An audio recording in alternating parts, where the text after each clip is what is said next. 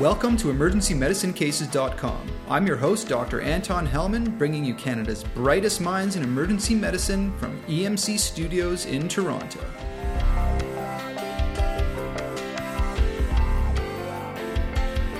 On this episode, number 13, called Killer Coma Cases, we've got with us Dr. Brian Steinhardt and Dr. David Carr. Dr. Steinhardt is an emergency physician at St. Michael's Hospital in Toronto. He's certified in emergency medicine by the Royal College of Physicians and Surgeons of Canada and the American Board of Emergency Medicine. Dr. Carr is an emergency physician at the University Health Network in Toronto and an assistant professor in the Department of Family and Community Medicine, Division of Emergency Medicine at the U of T. He serves as the Assistant Director of Education at UHN, and in 2009 he was the recipient of both undergraduate and postgraduate clinical teaching awards. We've all been there. Patient comes crashing into the resuscitation room with a GCS of 6, picked up off the street or found down in their apartment, and you got zero history. All you got is some vitals and a really sick patient. And so your veterinary medicine skills start to kick in.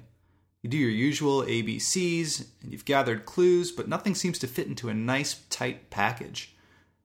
You're feeling pretty good about stabilizing the patient, but you're still searching for that data point that'll help you clinch the diagnosis. You're thinking, what the heck am I missing? You cover the patient for sepsis with some ceftriaxone, you order up your confusogram, and hope that you'll come up with something you can hang your hat on. Finally, the blood work comes back, and everything is out of whack. So now you're scratching your head.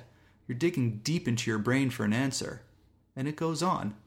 Yes, we've all been in this situation before. But don't fret.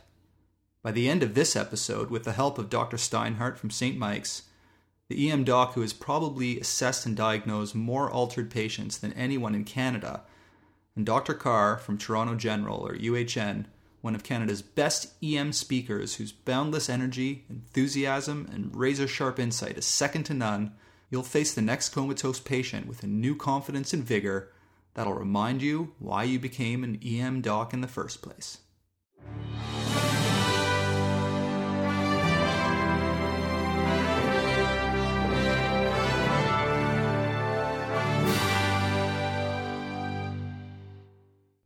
I know that was a little bit cheesy, but really, these two docs are amazing clinicians and great speakers, and I'm really psyched for this one because this time we're going to do it a little bit differently. We're going to go through the cases in a lot more detail than we usually do, and we're going to come out with some awesome clinical pearls. Welcome, Dr. Steinhardt, and welcome, Dr. Carr. Thank you very much. I'm glad you guys could make it. All right, so let's jump right into the first case. The first case is that of a 61-year-old male who's brought in by car with his family with the chief complaint of decreased level of awareness. He was just discharged from the Toronto Rehab Institute 2 days prior. His past medical history includes a V-fib arrest a few months prior, diabetes, and glaucoma.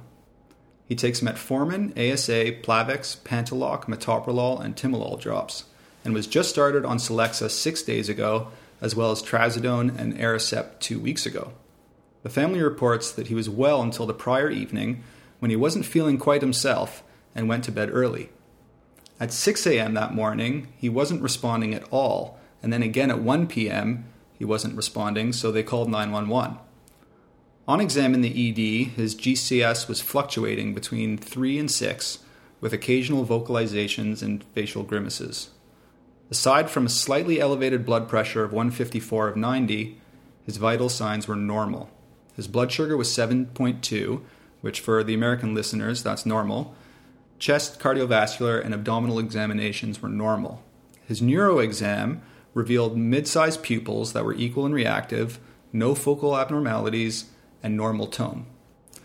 So, Dr. Carr, before we jump into the details of this case, could you just give us a general approach that you have to the comatose patient in the emergency department? Sure, Dr. Hellman. I think the comatose patient is a great challenge. We often think of coma like brain failure, and it's something that's very difficult to decipher the cause. I think the most basic way of dividing out the cause is to think in terms of structural or metabolic. When you think about coma, two things have to happen to cause coma. Either you have to have a bilateral cerebral hemisphere insult, or you have to have brain stem dysfunction through the reticular activating system. So you need quite a large process to cause someone to be comatose. What our challenge in the emergency room is to find out which of those processes are happening. Is this a brainstem problem or is this a metabolic problem? When you divide things like being structural and metabolic, structural pretty much means brainstem and metabolic pretty much means bilateral cerebral hemisphere. That's kind of the basic thing. There are lots of mnemonics. Sometimes people will use things like A, E, I, O, U tips or other mnemonics to determine the differential diagnosis of coma. But one must realize that this can be almost anything, that the differential is huge, but you have to have an organized approach.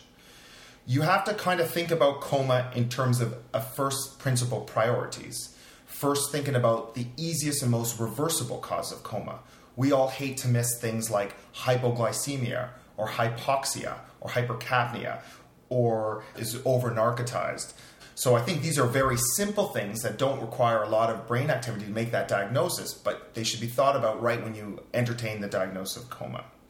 I should add that classically we're taught to suggest structural if there's focal findings and metabolic toxic if there aren't any focal findings. That's usually the case, but certainly there are instances when focal neurologic deficits present metabolic toxic and vice versa. There could be a generalized coma state with loss of consciousness and there's a structural problem. So usually, but not always, can you easily classify them into one or the other. Right. We've all been there where we forget to check the glucose and the patient looks like they have a stroke and they're about to go off to the CAT scanner. You suddenly realize, oops, I forgot to check the glucose. And it turns out that their presentation that looks exactly like a focal stroke is actually just hypoglycemia. Right. And a structural problem can lead to, for example, a seizure in a postictal state with non-focal findings at that point and could be misleading in that regard. In this case, the patient has pretty much normal vital signs, yet is in a coma. Can you just give us your thoughts about what's going through your mind in a patient who presents in coma but with perfectly normal vital signs? It's a challenge with normal vital signs. The vital signs give you tremendous clues to what's going on. A high respiratory rate might tell you this person's acidotic and might give you the clue. Oxygen saturation might tell you there's a respiratory problem. When there's normal vitals, you have to think about other causes that are not going to be focal in that nature. I think that normal vitals, you're thinking possibly a structural problem. That might give you your first clue that this is something that's structural because, if you have a subdural hemorrhage, if you have a stroke or something without increasing intracranial pressure, you should have a maintenance of your vitals. The other thing you have to think about is in the comatose patient in the right setting is open up the umbrella of toxicologic ingestions. The sedative hypnotic toxidrome or other toxidromes that aren't as vitally engaging are often things to think about. GHB, sometimes if you have a beta blocker that would have a lot of CNS effect and you have a high baseline with heart rate and blood pressure, you might not be that blocked, yet you might have a lot of CNS effects. So the other thing is the onset of the coma and the rapidity. In this case, we're not exactly sure how rapid the onset was. The patient was seen at 6 o'clock the night before and then was seen again the next morning, so it's hard to tell when the precipitation occurred. But it's amazing how toxic metabolic causes can have a very precipitous presentation that a patient otherwise well and of normal cognition and mental status within a very short period of time just slips over the edge. Perhaps they're compensating and then they hit that threshold, whatever the etiology, electrolyte disturbance, sepsis, and then they crash and they go over the edge. And likewise, it can be a very insidious, ongoing, slow process that ultimately takes the patient to the emergency department.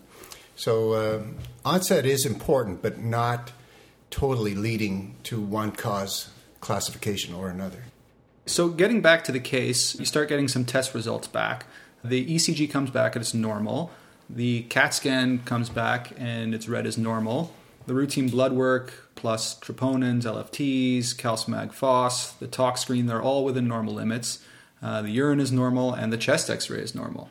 So now you've got a patient with essentially normal vital signs and a normal initial workup. How does this narrow your differential diagnosis? What are your thoughts at this point? You always have to think about what you're missing with that plain CT. what is not imaged well with a non-contrast CT of the head, and that's the posterior fossa. So I think one needs to consider, whenever you have the comatose patient, it's prudent for the emergency doctor to order the right neuroimaging modality in order to find the differential and to expand it, because time is brain. And there's other things in the brainstem, such as a locked-in syndrome or a top of the basilar artery syndrome, stuff that you won't catch on CT unless you see a clot or hyperdense basilar artery on a non-contrast CT, that you'll need more advanced imaging. I see. Yeah. So locked-in syndrome is the one where they get a brainstem infarct and they're alert, yet they can't move. For the most part, they have eye movements, so they can blink, and they have vertical eye movements, so they're able to communicate through blinking. But it's a great example in the sense that maybe the only thing that would save this person could be interventional radiology, and that might be their only chance. And you might miss that diagnosis on CT, and if you had a suspicion of that by seeing some eye blinking or stuff like that, you might go on to a further imaging like an MRA or a CTA to try to define that. Mm-hmm. Not a common scenario. Thankfully, it's horrible to witness. Typically, there's a huge autonomic surge with these individuals, not just your run-of-the-mill comatose patient lying there on the bed. There's huge diaphoresis. There's massive shifts in blood pressure and heart rate, and you'll find upgoing toes, myoclonus. These are two simple signs that everyone should try and elicit in every patient who's comatose NYD. The last one I saw was a young individual who presented with alternating brainstem findings, so right-sided brainstem findings alternating with left-sided brainstem findings. Unfortunately, the clinicians didn't pick up that this presentation is pathognomonic for vertebral basilar dissection, and then when this was finally addressed, he had the coup de grace, the locked-in syndrome. Let's go back to the case. The patient was referred to medicine, and the charge nurse actually inquired about the differential diagnosis of the patient. She went to the bedside, and she suddenly declared, "This patient is in status." She asked the doc, "Did you give the patient any anti-seizure meds?" And then a decision was made to give 2 milligrams of IV lorazepam. About 2 minutes later, the patient started to wake up, and he returned pretty much back to baseline a few minutes later. A presumptive diagnosis of non-convulsive status epilepticus was made. An MRI of the brain was done and showed evidence of anoxic brain injury, and an EEG showed no ongoing seizure activity, but did show non-epileptiform encephalopathy. So, Dr. Carr, can you just tell us a little bit about what non-convulsive status epilepticus is, or what we'll call from now on NCS? How we think about non-convulsive status epilepticus, looking for a formal definition like status epilepticus is seizure activity for at least 30 minutes, but without the major motor signs. And often there's a change in behavior or cognition. And I think you have to think about this in terms of its wide range of presentations. It can be extremely subtle. Before I saw this case, I thought about non-convulsive in the patient I snowed with benzos and Dilantin who didn't wake up, and I was saying, gee, they were seizing before, why aren't they waking up? I'm going to ask neurology to do an EEG. Those people, when we see the seizures first, it might be easier to make that diagnosis. It's the patient who you don't know has seized, doesn't have a seizure disorder, where it can be challenging. And I think getting a sense of their picture, their signs and their collections of symptoms, their history from their past medical history and from family members is super important. This is very under-recognized, especially in elderly patients and with patients with histories of seizure disorders. What we know about this is that this is very common. About 10 to 30% of all status is non-convulsive status. And if you look at patients who present to the emergency department and later have a diagnosis of non-convulsive status, they are often missed and often regarded as a psychogenic cause of their coma. I remember my first case that I diagnosed of non-convulsive status. First of all, let me just clarify. The old way of nomenclature and categorization of this was the psychomotor seizure, the temporal lobe seizure that then morphed into complex partial seizures. This is now a subset of NCSE for those old-timers like me. My first case was an elderly lady who was brought in by stretcher and just acting weird. She was conscious. She was very vague. At first I thought she was purposely non-cooperative, and she kept poking at her button on her blouse and kind of flicking her button in a rhythmic way. And so I came over thinking, this is very weird. This patient is obviously got some personality disorders and non-cooperative. And it's only when her sister came in from registering the patient and told us that she's having a complex partial seizure and you better treat it, that I finally clued in. Of course, I took full credit for diagnosing it. And as with Dr. Carr's patient, a stunning reversal of cognitive findings. The sweetest lady in the world once you gave her 1 milligram of Ativan. Let me just review the types of presentations that patients with non-convulsive status have. So first, it's any patient really you should consider with an altered mental status. You should consider this diagnosis, but especially those with a known history of seizure disorder, a history of any recent seizure, or a patient who you've worked up and there's no obvious structural or metabolic or traumatic cause. The last one there is a patient who presents like a psychiatric patient. Time and again, I see the psychiatric patient who is just not fitting any classic DSM-4 classification. This individual is not behaving in a scripted psychiatric way and may or may not have these automatisms. There seems to be fluctuance in cognitive awareness. I'm not saying from coma, GCS 3 to 15, but just subtleties where they're not always responding to you, and they may have some twitching in their face, or they may have some rhythmic movements of their mouth. Is this a drug side effect? Is this some sort of partial complex seizure? Where you don't want to immediately label them psychiatric, and you really don't want to miss a partial complex seizure that's going on. I think it's a great point, Dr. Steinhardt. And why that group is very vulnerable is that it's the medications they're on. So I like to think about non-convulsive. The other group is the elderly person who maybe their dosette's wrong. They stopped taking their benzo that they were taking at bedtime. They're having some withdrawal that puts them into seizures, which is in a non-convulsive form. Much akin to the psych patient that Dr. Steinhardt's describing, these people are on dirty meds, and often these meds can cause seizures if taken in an abundance or in a withdrawal state. So they're vulnerable to suffer from the deleterious effects of non-convulsive status. Great. Okay, so elderly who have stopped taking their benzos, psych patients with or without psychiatric medication, seizure patients. Okay, so those are the kinds of patients, and Dr. Steinhardt, you gave some great descriptions there about the subtle signs to look out for. Can you just review for us specifically what the subtle signs of non-convulsive status are? The way I frame this is altered mental status plus automatisms equals non-convulsive status. What are the automatisms that Dr. Steinhardt's referring to? Eye blinking, twitching, as Dr. Steinhardt mentioned, the grabbing at things, doing weird things with their hands, whether that's in an agitation form, in a form of an aggression, whether they're lethargic. They might have funny eye movements. Their eyes might be shifting back and forward.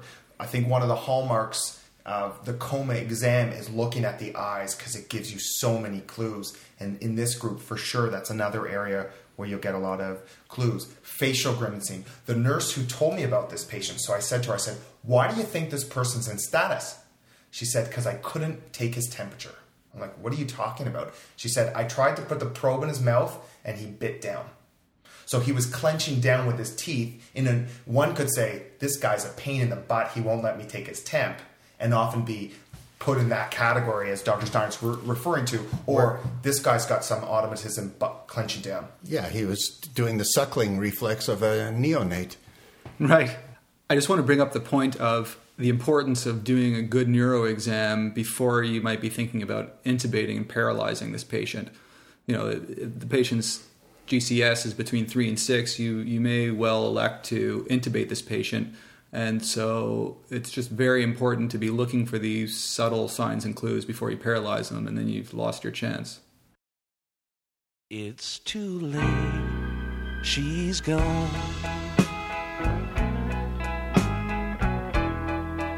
It's too late, my baby's gone.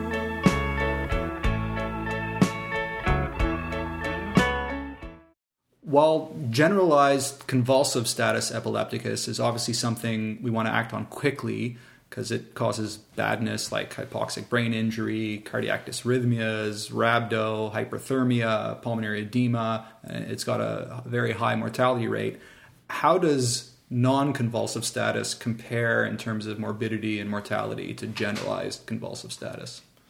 It's difficult to give statistics. What we know is the EEG findings in non-convulsive status have less neuronal activity.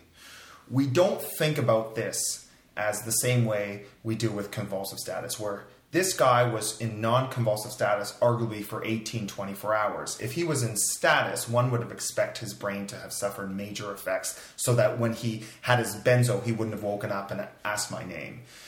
What we do know is that there doesn't appear to be the same damage. But what we want to do is prevent these people from the complications. And the complications are, one, are they going to progress into a convulsive status epilepticus? So you're in non-convulsive status, which maybe is a more benign entity. If we don't treat this person, maybe they progress to status, which is more dangerous, or some of the sequelae of not protecting your airway. So you aspirate. There's also maybe some precipitant cause that goes unrecognized. So I like to think about non-convulsive as not the sort of neuronal damage you'll do by being in a seizure activity, but what you're going to do by not recognizing non-convulsive and what are the sequelae of that. So now that we know that non-convulsive carries definitely some morbidity and mortality, maybe not as much as generalized convulsive, we know that the definitive diagnosis is made with an EEG. Now, most of us have a lot of trouble getting an EEG in the emergency department. In fact, I've never seen an EEG done in the emergency department in my practice. Considering that the rate of undiagnosed non-convulsive is very high, it's around 10% in the emergency department, up to about 35% in the ICU.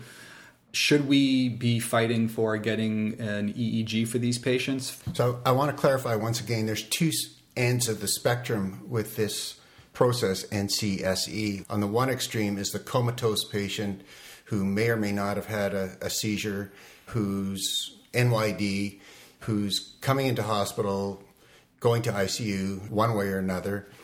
And then there's the little old lady on the other end of the spectrum who may even walk in under their own steam with caregivers or family members saying, there's something wrong.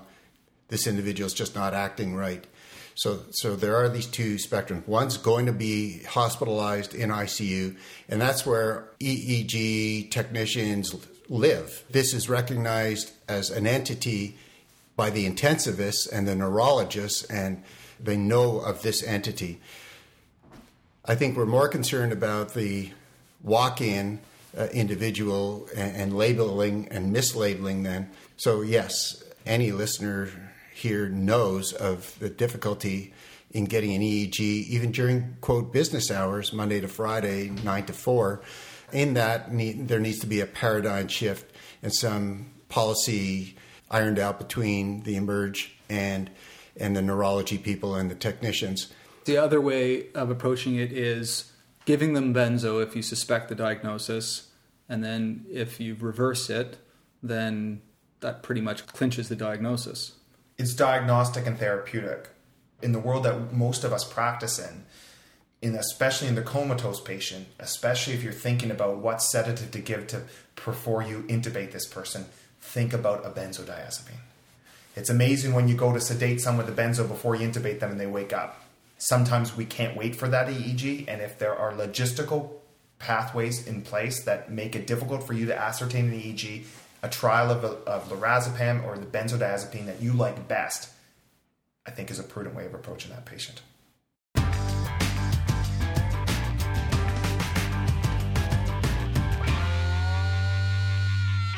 So we've talked a lot now about non-convulsive status. Let's just talk about seizures in general for a little bit. Generally, when someone has a seizure, we're giving benzos, maybe Dilantin, and we're going down the whole algorithm. If they keep on seizing, we go down the whole algorithm of generalized status. Are there any diagnoses that we should be thinking about where it requires a different treatment right away in the emergency department? Sure. I think the pearls that come up in the emergency medicine board review courses or when the residents are being pimped is one pearl is Dilantin is not a good toxicologic seizure medication. It has antiarrhythmic effects, which often patients who overdose on certain classes of drugs like sympathomimetics won't benefit from if they're seizing. We know that it's not a good drug for alcoholics, yet it's often the medication that these patients are on. So I like to think about removing Dilantin for our toxicologic seizures. And then the one pearl that comes on, there's probably 1 billion people in the world who are TB skin carriers, is the group that's on INH, who has refractory seizures to isoniazid and thinking about using pyridoxine. The other important group is to think about the pregnant patient and more importantly, the postpartum patient. We know a lot of eclampsia occurs postpartum. It's amazing what people will tell you on their past medical history. People will come into the emerge and not tell you they just had a baby 2 weeks ago. And what's crazy about this and what's scary about this is someone comes in with a blood pressure 140/90.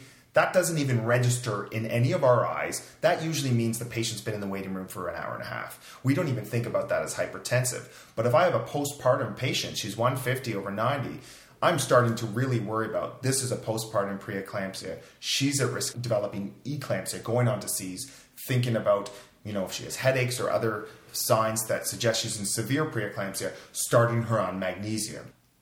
The other subset of patients that you have to worry about who are seizing and you have to go beyond the ABCs and antiepileptics is the carbon monoxide patient.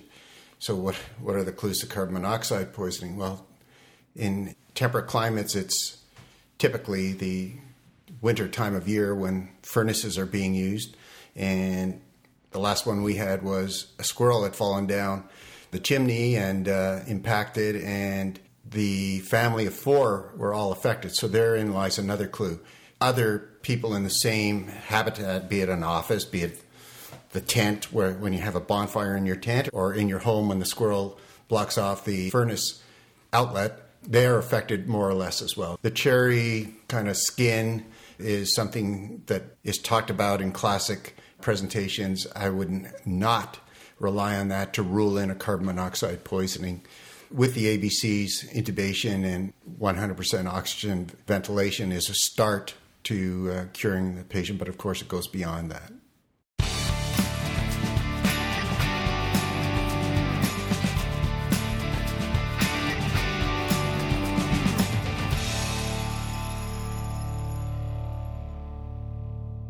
Non-convulsive status is a tough diagnosis to make and often is made after a long list of other causes have been ruled out, like in this case. Let's say you've ruled out your long list of causes of coma and you suspect that the patient's coma is a pseudocoma, or in other words, a coma from a psychiatric problem. How do you distinguish clinically a pseudocoma from a true, real coma? Great question, Dr. Hellman. And I think there are lots of pearls we've all picked up along the way. I think the most common pearl we pick up, at least I've picked up early on in my training, was the whole lifting the arm above the head and dropping it, thinking that if someone's in a coma, their arm is going to smack them in the head, whereas if they're not in a coma or they're faking a coma, they might redirect their arm so it doesn't hit their head. That's kind of one way. The other thing is looking for a doll's eye phenomenon, so an avoidance of gaze. So when you lift up their eyelids, the patient will often not make eye contact with you and their pupils will go up with their eyelids. Things that you don't want to do is, I don't think this is your opportunity to sharpen your knuckles and to torture these patients and to see how sternly rubbing you can do to make them suffer. 37% of people don't have a gag reflex, so don't think that sticking your tongue depressor in their throat or an NG tube down is going to give you that clue. The other thing is, this might be the time to do a really good neuro exam. We often make the mistake of thinking a neuro exam is a CT head. This is the time to do the fancy neurologic tricks. So think about checking for brainstem reflexes. People, as I alluded to, might not have a gag reflex, but everyone has cold chlorics. And if you have to go to that route, putting ice water into someone's ears is a way that there is no way of faking a cause of a coma. And I think when you get to the point that you've kind of tried verbal de-escalation, you've tried the eyelids, you've tried the arm, if these people aren't waking up, you got to determine there's a good likelihood that this person has something organically wrong with them. You need advanced neuroimaging, do your brainstem reflexes. You put cold water into their ears and nothing goes on with their eyes, you can be pretty certain that that person has a structural cause of a coma. Dr. Carr just described for us how to determine whether someone is having a pseudocoma versus a true coma. Dr. Steinhardt's now going to talk a little bit about how to distinguish a pseudo-seizure from a true seizure. More often than not, the motor performance that you're witnessing defies any anatomic cause. It's just like an academy performance, more often than not. And now I'm alluding to, yes, there are subtleties. We talked about the old lady with the psychomotor seizure and the lip smacking and the automatisms. No, I'm not talking about that. I'm not talking about choreiform movements and hemibolismus and all these other movement disorders that are real and pathological and can make you think psychomotor seizure. I'm talking about gross theatrics, which the ambulance attendants and all the other staff people say this has got to be a performance. There's no central structural cause for this. But that's not always the case. It is also, I think, fascinating how much of a challenge this can be. We always hear about prolactin levels. Most people don't have access to prolactin levels at any time, let alone on off hours. Suffice it to say, for any grand mal seizure or complex partial status seizure, a prolactin level taken within 20 minutes of the fit will be positive. And if it's not, it doesn't fall into either of those categories. So something to keep in mind in the desperate situation. The last pseudo-seizing patient I had, I said, look, I just want to talk to you. If you can just stop seizing for like 5 minutes and you can go back to seizing right after. And that was more effective than the lorazepam I would have gave you. But the other thing is, if you give lorazepam and it starts to work in an eighth of a second, you know that person's well. And you know that person's faking. So the response to the lorazepam would be too prompt. And the other thing is, you expect a post-ictal period. So if someone's having seizures and then you get them to stop and then all of a sudden they're perfectly normal and we're not talking non-convulsive status, you start to wonder, are these seizures real?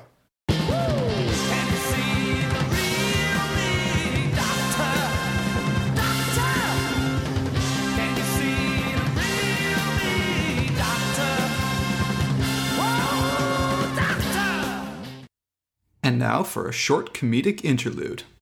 Hello, ma'am. Welcome to Parkland Hospital. I will be your doctor today. What is your emergency?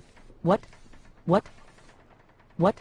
Emergency? Yes, you are in the Parkland Emergency Department. What emergency can I help you with? Well, I just had a seizure. I may have another one any second now. Do you have a seizure history? Are you taking medicines for seizures? Do you have a seizure, doctor? I just had a seizure. Wow, that was a bad one. I have seizure pain. I have pain from the seizure. Ma'am, that was not a seizure. That was a dance move. I really don't think this is a seizure. My seizure medicine is Xanax, and I am out. Aren't you going to give me any Xanax? I take Xanax. No, because that wasn't a seizure and Xanax is not a seizure medicine. You know, I was in a car accident 4 years ago. It was a bad car accident.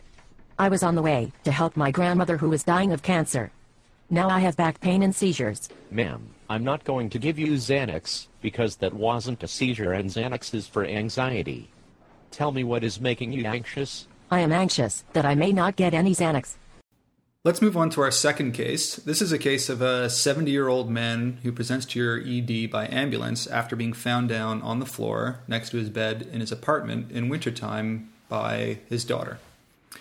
He was last seen by his daughter the day prior when she noticed that he was a bit confused and very moody. He has a past medical history of diabetes, hypertension, and elevated lipids, and takes ASA, Altase, glyburide, and Lipitor. EMS found the patient on the floor with a GCS of 10, agitated and dysphasic. There were no empty pill bottles found. On exam, in the ED, his abnormal vital signs were a heart rate of 122, and a temp of 38.7, with a normal blood pressure, normal respiratory rate, and normal O2 sat.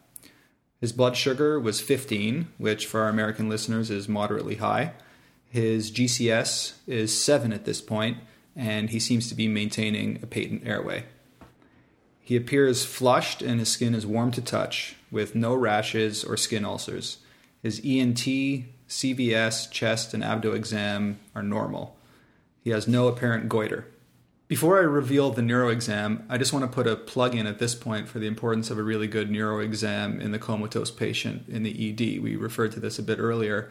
You know, in the era of CT scanning just about everyone who's comatose, we have to remember that the yield of a good history and physical are much higher than the yield of a CT scan, and that this has been borne out in the literature as well. So with the knowledge that the neuro exam is of paramount importance in the comatose patient in general, how do you approach the neurological exam for a patient in the emergency department? Several components of the neuro exam need to be assessed in the comatose patient. As I said, the hallmark of the neurological exam is looking at the eyes. There is so much information. Metabolic causes of coma rarely affect the pupils. You might, with the exceptions of an opioid overdose or some of the toxicologic, you will not have unequal pupils, or you will not have unequal extraocular movements or alterations in that from a metabolic cause. So any inequality of pupils or extraocular movement, think about a structural cause. When I think about the neuro exam, looking at the eyes, I'm looking at extraocular movements, I'm looking at the pupils, and I'm looking at the fundi. An under-recognized thing in the comatose patient is something called Terson syndrome. 13% of patients with a subarachnoid hemorrhage will present with retinal hemorrhages. So they will have, say, they were unconscious, you look in their fundi, there's retinal hemorrhages, that person's going to be a subarachnoid hemorrhage. Think about brainstem testing, whether this is the time to do some fancy doll's eyes, cold calorics. You want to get a sense of the GCS and a sense of their motor exam as well. And then lastly, in patients who are comatose, a state of their breathing. So their respiratory rate as well. Are these people chains, stoking? GCS, respiratory exam, brainstem reflexes, eyes, pupils, and extraocular movements. And I would add, looking for asymmetry, upgoing toes is critical. The dirty way to check, less specific but certainly informative, is for clonus, ankle clonus. If you find that, especially in one limb and not the other, and a Hoffman sign, so that's the equivalent of a Babinski in the fingers, asymmetry of these cortical spinal tract tests is pathognomonic for a one-sided lesion. I agree with Dr. Carr. Of course, fundi are critical in evaluating. The problem is in certain noxious presentations, vomiting, agitation, you may not be able to get the cooperation to use a fundoscope. The quick and dirty way might be ultrasound. If you're looking for papilledema, not subhyaloid hemorrhage, as was mentioned, but papilledema is easy to see with ultrasound technique if you know what you're looking for. And lastly, the blessing and the curse of meningismus. We have an older individual here who's probably full of arthritis, may or may not have limitations in cervical spinal movement from that. But if you could elicit meningismus, it's highly informative. The lack of meningismus means nothing.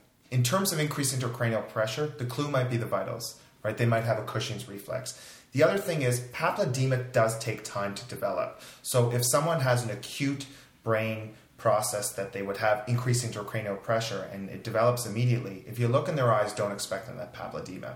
That's in contrast to the person who's had a brain tumor for a long time and then it bleeds, you're going to see papilledema. So increased ICP and papilledema, there is a lag. So getting back to the case, his neuro exam reveals mid-sized pupils, equal and reactive, no eye deviation or nystagmus, and his fundi are normal as far as you can tell. Doll's eye reflexes are intact, his neck is supple, his limb reflexes are normal throughout. Power and sensation are difficult to assess because of his decreased LOA. Babinski reflexes are upgoing bilaterally. Tone is normal. The patient successfully intubated with etomidate and sucks. He's given 2 grams of IV ceftriaxone and a liter bolus of normal saline, and a septic workup is initiated.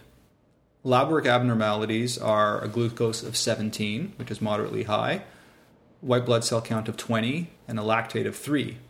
His tox screen is negative. The chest x-ray shows no infiltrate, and the urinalysis is negative. The CT head is read by the ED doc as negative. So here we've got a patient who has an elevated temp and an altered mental status. Can you just review for us your differential of a patient who has an elevated temperature and altered mental status? Hyperthermia and altered mental status.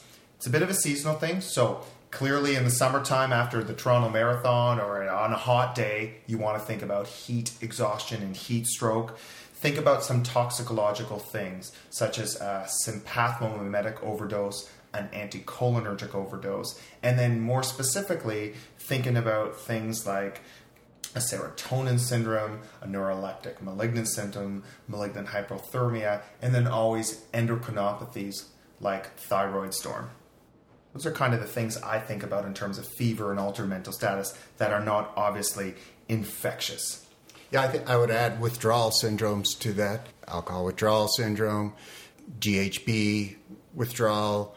Heat stroke doesn't have to be the marathon runner. More often than not, in our inner city population, we see the psychiatric patient who is on neuroleptics that can alter the thermal regulation in of itself. These patients often have 3 or 4 layers on. We see heat stroke routinely in our inner city psychiatric population. Getting back to the case, when you go and reassess the patient, he suddenly starts to seize. He's given 2 milligrams of IV lorazepam, which stops his seizure. An LP is done, and the CSF analysis shows 180 white cells with a mononuclear pleocytosis of 150. There's 200 RBCs, the protein is elevated at 110, and the glucose is normal. Based on the agitated behavior, the seizure, and the CSF analysis, a presumptive diagnosis of herpes encephalitis is made, and the patient's given a gram of IV acyclovir. So let's talk a little bit about typical bacterial meningitis. First, how good are the classic findings of fever, nuchal rigidity, altered mental status, and headache in helping to correctly diagnose meningitis? I think altogether you could rule in bacterial meningitis, and if you don't have any of them, you could rule it out. I think by and large, in your normal run-of-the-mill patient who presents, we're not talking immunocompromised, we're not talking intoxicated, we're not talking confounders here. The immunocompromised, the list is long. HIV, of course, is front and foremost. The asplenic, the patient on chemotherapeutic agents, including immunosuppressive agents for transplants, etc., where you don't have to have fever, nuchal rigidity. But the giveaway here is typically some alteration in behavior, in personality. They could still be 15 out of 15 GS Glasgow Coma Scale, but the loved one, the significant other saying, he's just not acting right. He's pouring water on his cereal instead of milk, or something that just is out of line, that you just heightens your suspicion. It's a big red flag. We have to watch it because now patients present already on antibiotics, and so they may be partially treated because they have a sinus infection, or the patient treated for an otitis media who represents with worse horrible headache and or vomiting. It's not the otitis media that's gone bad. It's the fact that it's spread into the juxtaposed brain, and you've got either a subdural empyema or meningitis, right? That is still the most common causes of an antecedent infection leading to meningitis is paranasal infection. The other groups you have to think about is we're all taught about looking for rashes. One, meningococcemia, not that common, and also classically presents without fever. The sickest patient I ever saw was a meningococcemia patient who had a no white count, no fever, and a lactate of 12. So you see the rash, but no fever, no white count doesn't not mean infection.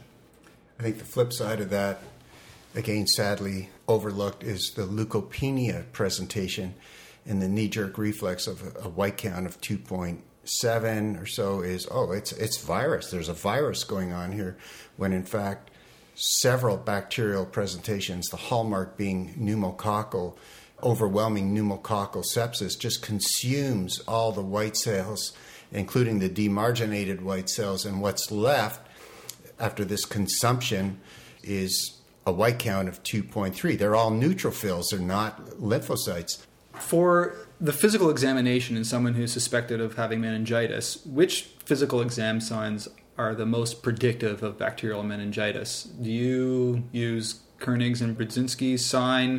Do you find them useful at all? Look, I can't even remember which is which. I think for that reason, the Jolt extenuation test has made my life very simple. It's easy to do. I don't have to remember which is which. There's one study, the JAMA Rational Clinical Series.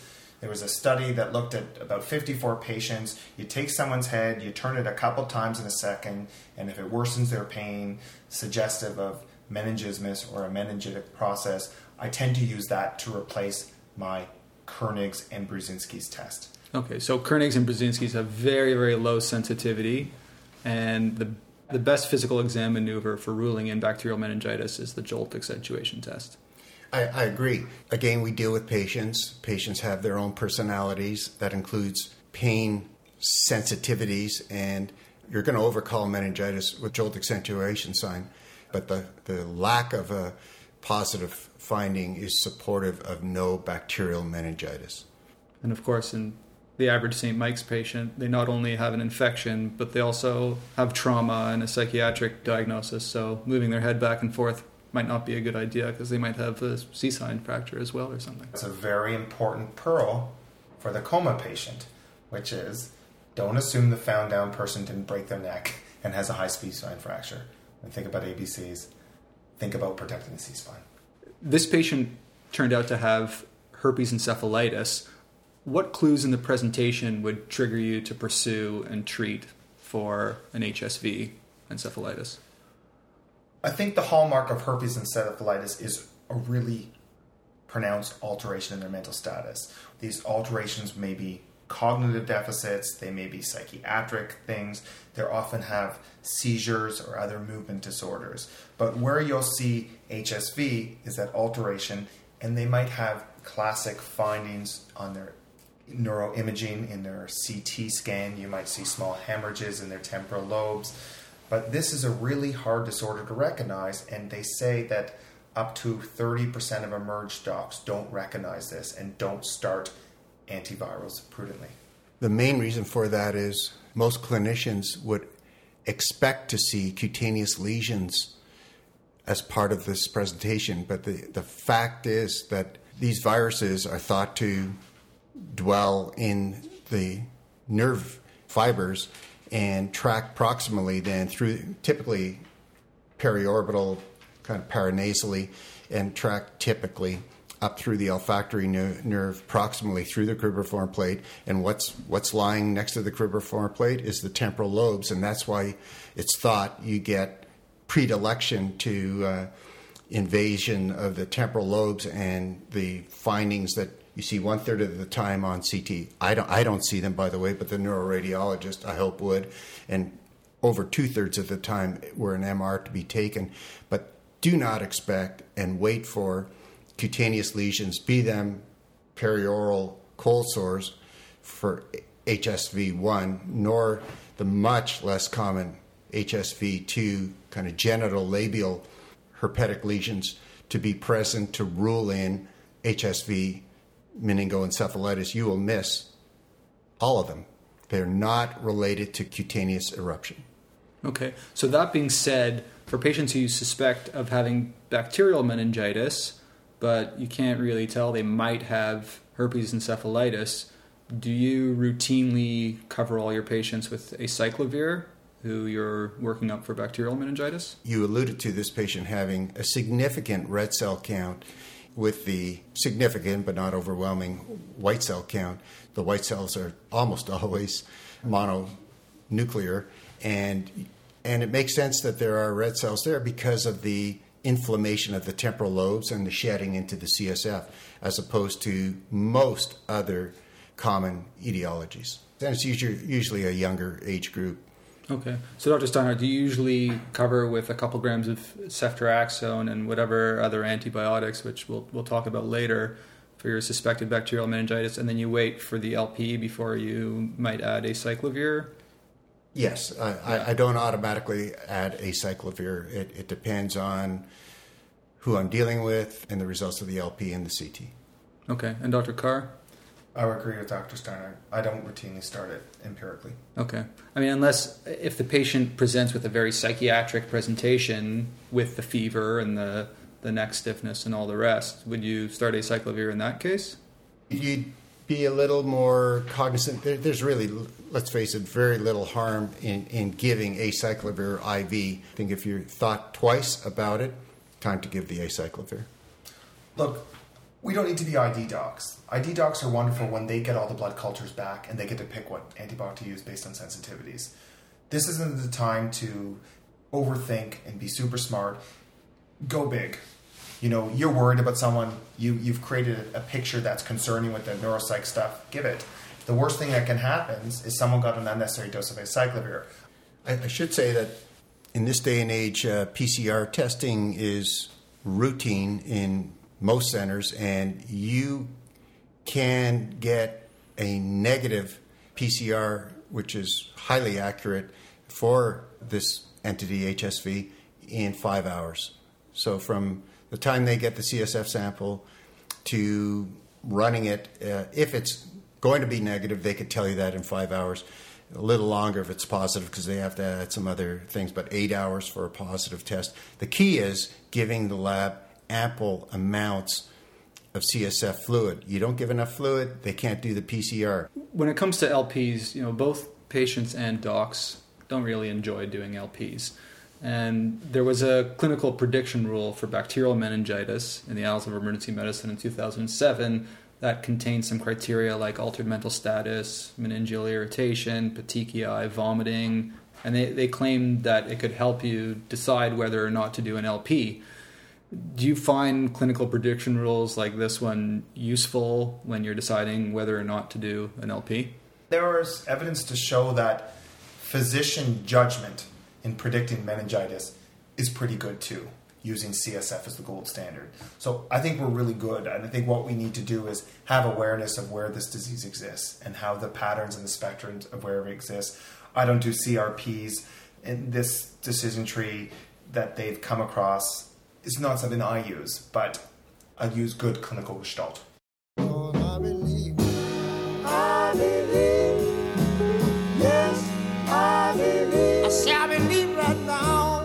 I believe, yes, I believe. The classic teaching is that patients suspected of bacterial meningitis should have a CT head done before doing an LP to identify those patients who might herniate from doing an LP. The major concern is that doing a CT will delay the LP, which might render the LP less accurate because of the increased time that antibiotics are on board before the CSF is analyzed. Should we be CTing everyone before LP? Should we be CTing only those who we suspect have raised ICP? Or do we have to bother at all with the CT? I think we're probably doing too many CTs. I think that, one, it often delays antibiotics, it causes radiation, and we also know that for the most part, unless someone has papilledema and real clinical focal abnormalities, an LP is probably not going to make them herniate.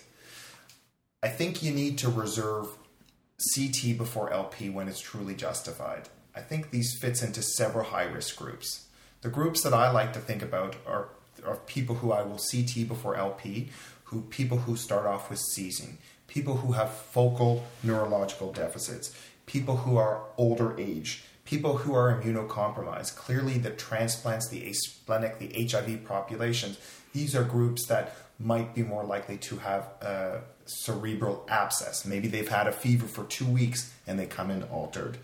And lastly, anyone with a malignancy or something like that. So I think we over CT. You really, for most patients, especially in the pediatric population that we're suspecting meningitis, healthy people generally, you can LP before CT. Having reviewed this a little while ago, it's much akin, there are parallels here with treating atrial fibrillation. You don't know if they were going to stop, because most atrial fibs that present do stop within 6-8 hours of presentation to the emerge, or whether it was the poisonous drug that we give. Likewise, a lot of people with meningoencephalitis will herniate, whether it was because of your LP or they were going to herniate anyway. I think the bottom line is not available at this time. So, Dr. Steinhardt, what are your indications for CT before LP? I will answer that, but I'd like to just throw a broader net. We will treat this patient for meningoencephalitis, whether we're waiting for a CT or not. We will do blood cultures on these patients that will capture 80% of the time the etiologic agent. If they do have this pussy urine on presentation, we will have the etiologic agent with sampling other cultures from other parts of the body. We would like academically to prove or disprove meningoencephalitis. And the problem, of course, with waiting is the longer you wait, the less positive the CSF will be. Cutoffs from 2 to 4 hours, depending on the severity of the presentation and the type and dose of medication that you give. But we would, if it's meningoencephalitis, we would like to get a positive analysis on culture and or gram stain. And therein lies the reticence of delaying the LP for the CT. So that's the background information. I think that's a controversy that exists.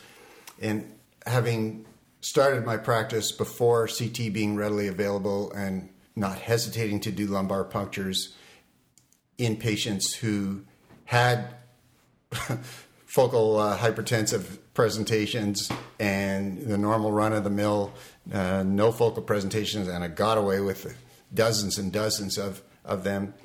My experience is that doing the CT is superfluous. It gives you information, but it had never stopped me from doing an LP. And so it's more often a confounder than something that helps us. So for the question of who to do a CT on before the LP in patients with suspected bacterial meningitis, the textbooks say for patients who have a focal finding, papilledema, who are comatose, have had a seizure, are immunocompromised, or have malignancy. However, this is very controversial since there's no evidence that doing the LP on patients with even known raised intracranial pressure will cause brain herniation or any other problems. So the jury is still out. Next, Dr. Carr is going to talk about when we should be giving antibiotics for patients with suspected bacterial meningitis. You're certain this person has meningitis, you're highly suspicious, you're not doing a CT, do the LP, give the antibiotics, same time. It's when you have that delay, when you're going to do the CT, maybe do the blood cultures first, then give the antibiotics, go to CT, and then come back with an LP immediately, as soon after. If you're going to wait for that person, do everything you can to minimize that wait. So if you're sending that person to this CT scanner, you're following that person, you're calling ahead of time the radiology people saying, I'm sending this person like an acute stroke. This person's going for CT right now, and I'm going to prudently bring this person back. I'm going to watch him or her arrive. I'm going to have the resident or the staff look at the film, or I'm going to look at the film so that I can get on my LP. I think we need to be smart about it on both ends, whether giving antibiotics upstream or when they come back from CT, fine, there's nothing to see, time to go after that LP. Right. And even if for some reason the LP is delayed significantly after you give the antibiotics, you mentioned before there's PCR that can often recover that bacterial agent despite antibiotics being on board. You're not going to get a normal CSF analysis from delaying LP. You're not going to miss it. You may have to think twice and work harder at getting the etiologic agent, but you will not call it normal. Well put. Next, we're going to talk a little bit about the CSF findings in bacterial meningitis. The typical textbook CSF findings for bacterial meningitis are an opening pressure of greater than 300, white blood cells of greater than 1,000, PMNs of greater than 80%, and protein of greater than 200. The typical CSF findings for viral CNS infections include white blood cell counts fewer than 300, less than 20% of which are neutrophils, and a normal protein and glucose level. As you'll hear in the following discussion, these textbook numbers have to be interpreted with extreme caution. In HSV encephalitis, you get temporal lobe hemorrhage, edema, and necrosis with inflammation, which can give you increased CSF red blood cells, like in this case. So if you see RBCs in a patient who you suspect of bacterial meningitis, rather than assume it was a traumatic tap, assume that the patient has herpes encephalitis. So there have been a few prediction rules in kids in particular based on CSF findings of whether this could be viral or bacterial meningitis. What kind of cautionary pearls can you tell our listeners about these prediction rules? Firstly, when CSF is obtained early, the results are often backwards. So, in acute bacterial meningitis, very early, you might see a lymphocyte predominance early on. And much like in encephalitis, you might see an early polymorphic predominance. So you can't always hang your hat in the early presenters. The other thing is certain subgroups don't mount a CSF pleocytosis. The HIV population, especially with low CD4 counts, you might not get WBCs in the CSF.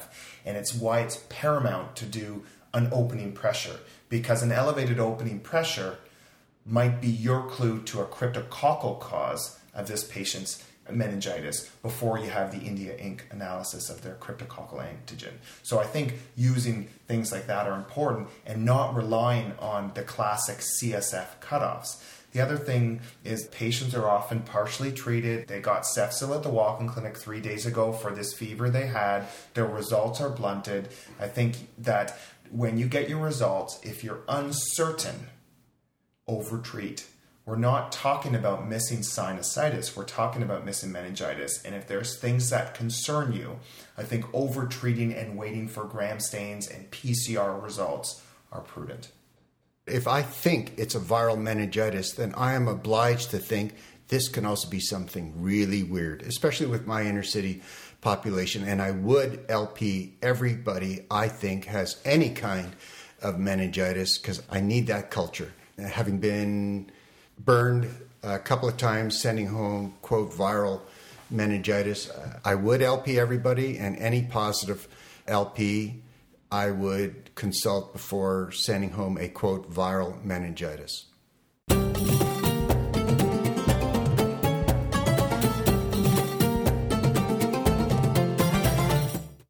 A word about opening pressure. Most clinicians do not do opening pressures. Why? Because the apparatus that you have to use is straight out of the Dark Ages. And most of us do these procedures unaided. I think opening pressure is invaluable, as stated. And I think for those who will go on now to get opening pressure in a recumbent patient, it behooves them then to practice fiddling with the three-way stopcock and the two-part graduated cylinders that are used to measure it, and to collect the CSF that is then drawn up into these cylinders to get the opening pressure. I would not discard that for every reason. You want your tube 1 to be the fresh sample from the puncture, not after this stuff has dribbled all over the towels on the floor, and of course highly infectious fluid that you just don't want that to happen. So yes, opening pressure should be used, not just to rule in meningitis and subarachnoid, but it's a great way to pick up sinus thrombosis and pseudotumor cerebri. Not common, but not rare. It's huge opening pressures in an otherwise benign CSF analysis, and the only way I will pick it up is with opening pressure. I can't read those subtle findings on CT, and I would otherwise send home a patient without that opening pressure. But I behoove people who are going to initiate opening pressure assessment to practice handling all these bits and parts. Dr. Carr, Besides the usual CSF tests that we send off for, are there any additional CSF tests that can help distinguish viral meningitis from bacterial meningitis? There are lots of tests that are discussed in the literature, and I think a lot of these tests tend to be sensitive and not specific. Some of the tests I'm referring to, and often I'm not even sure what my lab or the lab of our listeners have the ability to process. Things like serum procalcitonin, things like CSF lactate. I think Dr. Steinhardt's point about getting viral PCR done early is probably the most useful of all those other markers. The other curious test would be a latex agglutination test, which maybe has some validity in patients who would be partially treated. That would be the only thing I'd say. These other tests, they often are positive in people with bacterial meningitis, but they're not very specific, and there's plenty of other things that cause them to be elevated. I would add in our setting, you don't even have to order it, but a fluorescent stain for Mycobacterium tuberculosis is standard procedure. And it's a seasonal thing too, right? If we're in the midst of a West Nile pandemic or something like that, like we had several years past, if I'm going to send serum and I'm already doing an LP, I might send off West Nile serology or anything else that's related to the patient's travel or other experiences. There's been much debate over the use of steroids in the treatment of suspected community-acquired bacterial meningitis. Some papers say they decrease mortality, others say they reduce the chance of hearing loss, some say there's a difference between adults and kids. It's all very confusing. What's your take on giving a dose, 10 milligrams of IV dexamethasone for suspected bacterial meningitis? If we were dealing with function of a finger, I'd say, okay, why give a drug that might increase flexion by 10%? We're dealing here with brain power, and anything that improves or can improve any degree of functional outcome is important. And on the one side, I don't think there's any downside to giving Decadron. That's certainly been proven that there is no downside to Decadron, and there's ample evidence that it might improve to some or more than some degree functional outcome. As a positive side, I would say let's give it, and currently the dogma is to give it within 15 minutes or so of your first antibiotic dose, preceding it or at the time of the first antibiotic dose. Yes. Look, it's rare that I'll kind of say steroids are good. We find that steroids get a bad rap for just about everything, and probably deserving so. This might be the area that I think steroids are really good for. A lot of the literature that contradicts some of the known studies in Cochrane Review are on populations in sub-Saharan Africa or Vietnam. Most of us don't work in populations where this population is entirely different. So I think giving dexamethasone for sure, and definitely at that time or before, if possible, is the way to go. It sounds like the evidence is stronger in adults, maybe with NNTs with respect to mortalities of 5 to 10, but in the pediatric populations, I still would recommend giving it. What's more interesting is, even though the literature is not as rich, do you give it in the suspected viral encephalitis? My short answer would be yes, but it's not as evidence-based as it's in the bacterial group. There was a big Cochrane review in 2007 said, yes, number needed to treat is 9, let's give Dex. And everyone was doing it, and then suddenly this article came out just last year, and then everyone starts to question it again. But the bottom line for you guys is probably a different population, you're still going to give it. I think that the bottom line for anybody, for any study, is never be swayed by one study. Okay, so we've made some reference to a few of the bugs that we can find in bacterial meningitis and giving ceftriaxone. Can you just run us through what the typical bugs are and when you'd give what antibiotics for suspected bacterial meningitis? Meningitis is a different beast now. Vaccinations that our children and are receiving has changed this disease dramatically. The average age has changed to now, with strep pneumo, about 39. So it's much different when we were practicing, or practice was 20 years ago. Strep pneumo is still number one. Things like H. influenza and Neisseria are still up there. Think about the special populations with listeria being the elderly patients, the alcoholic patients, and the pregnant patient. And then think about other bacteria like mycoplasma and some of the viral meningitis that have to be considered. So everyone knows to give ceftriaxone, 2 grams IV.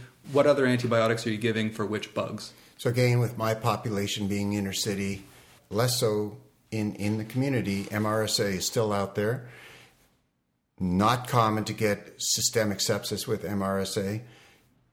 Ceftriaxone, ampicillin, acyclovir, any of the other drugs will not touch MRSA. So it's knee-jerk reflex where I work to include vancomycin in any septic patient, in particular the meningoencephalitis, until differentiation occurs. Okay, so we're giving 2 grams of ceftriaxone, we're giving 1 gram of vancomycin, we're giving ampicillin, 2 grams to patients with AIDS or alcoholism or any immunocompromised state, and that's to cover listeria, and acyclovir in those patients who we suspect might have herpes encephalitis, or once we've done the LP and we have some more clues that it might be herpes encephalitis, to give it then.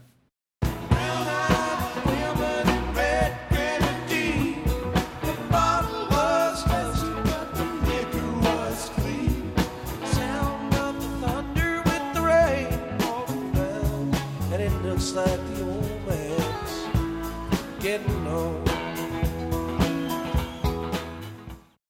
When a patient in the ED is diagnosed with bacterial meningitis, I usually get a million requests from the nurses and respiratory therapists and EMS personnel and the desk clerks and their pets and everybody to get prophylactic antibiotics. Who should get antibiotic prophylaxis in terms of close contacts to patients with suspected bacterial meningitis? And what antibiotics and what dose do you recommend? Typically, this should be given for very close contacts, people who might have shared secretion, shared drinks, shared saliva and bodily fluids. What's the easiest drug is a single 500 milligram dose of Cipro is a 1 tablet. Historically, rifampin is 2 tablets dosed twice a day for 2 days. So Cipro, single dose, I can give them in the emerge. Its compliance is there. I think the bigger issue is the hysteria that comes with meningitis. It's really hard to look at someone and they think that public health has sent someone they know, so they're all in and say, you're not getting it. I tend to just give a single dose of Cipro unless it is really, really unnecessary for them to get it. Let's do a review of meningitis with the key points and some added pearls.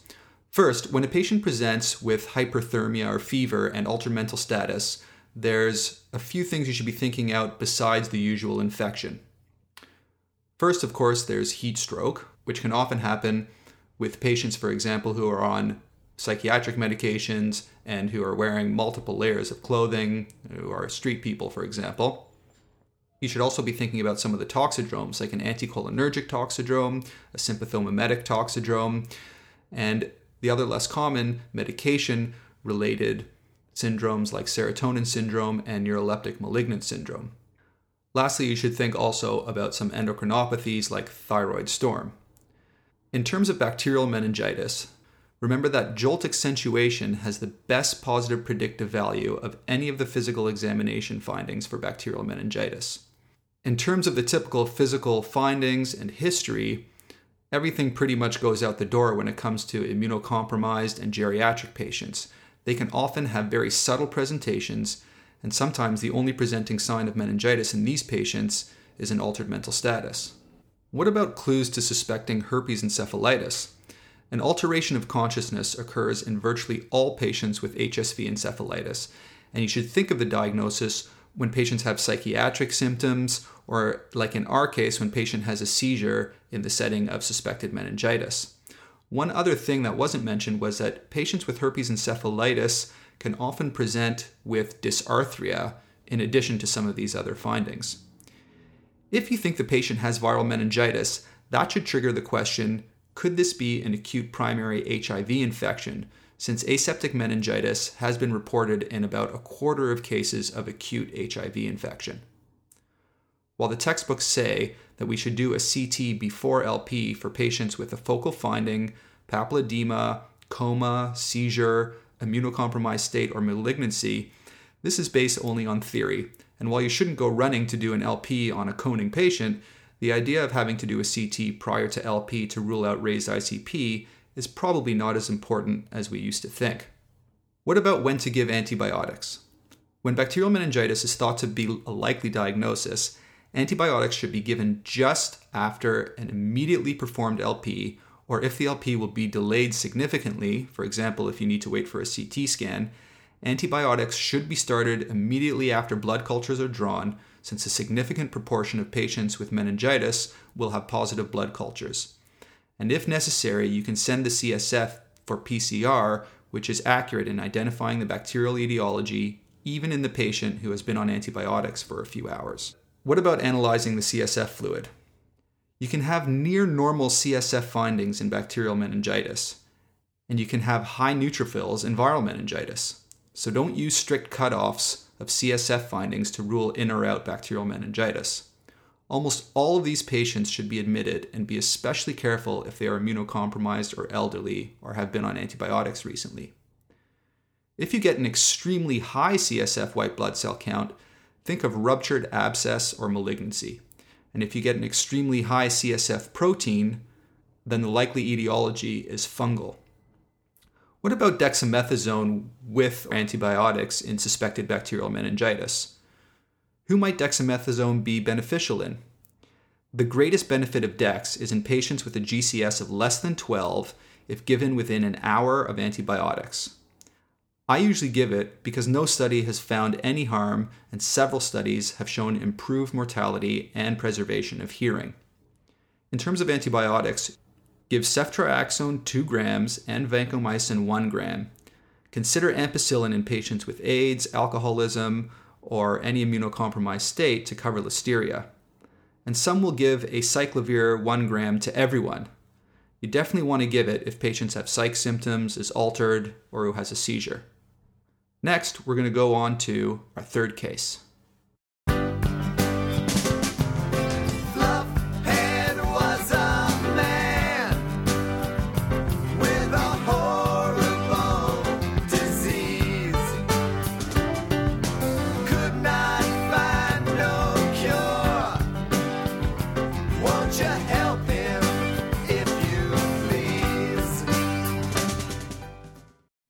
That marks the end of part 1 of this episode. Please go on to part 2.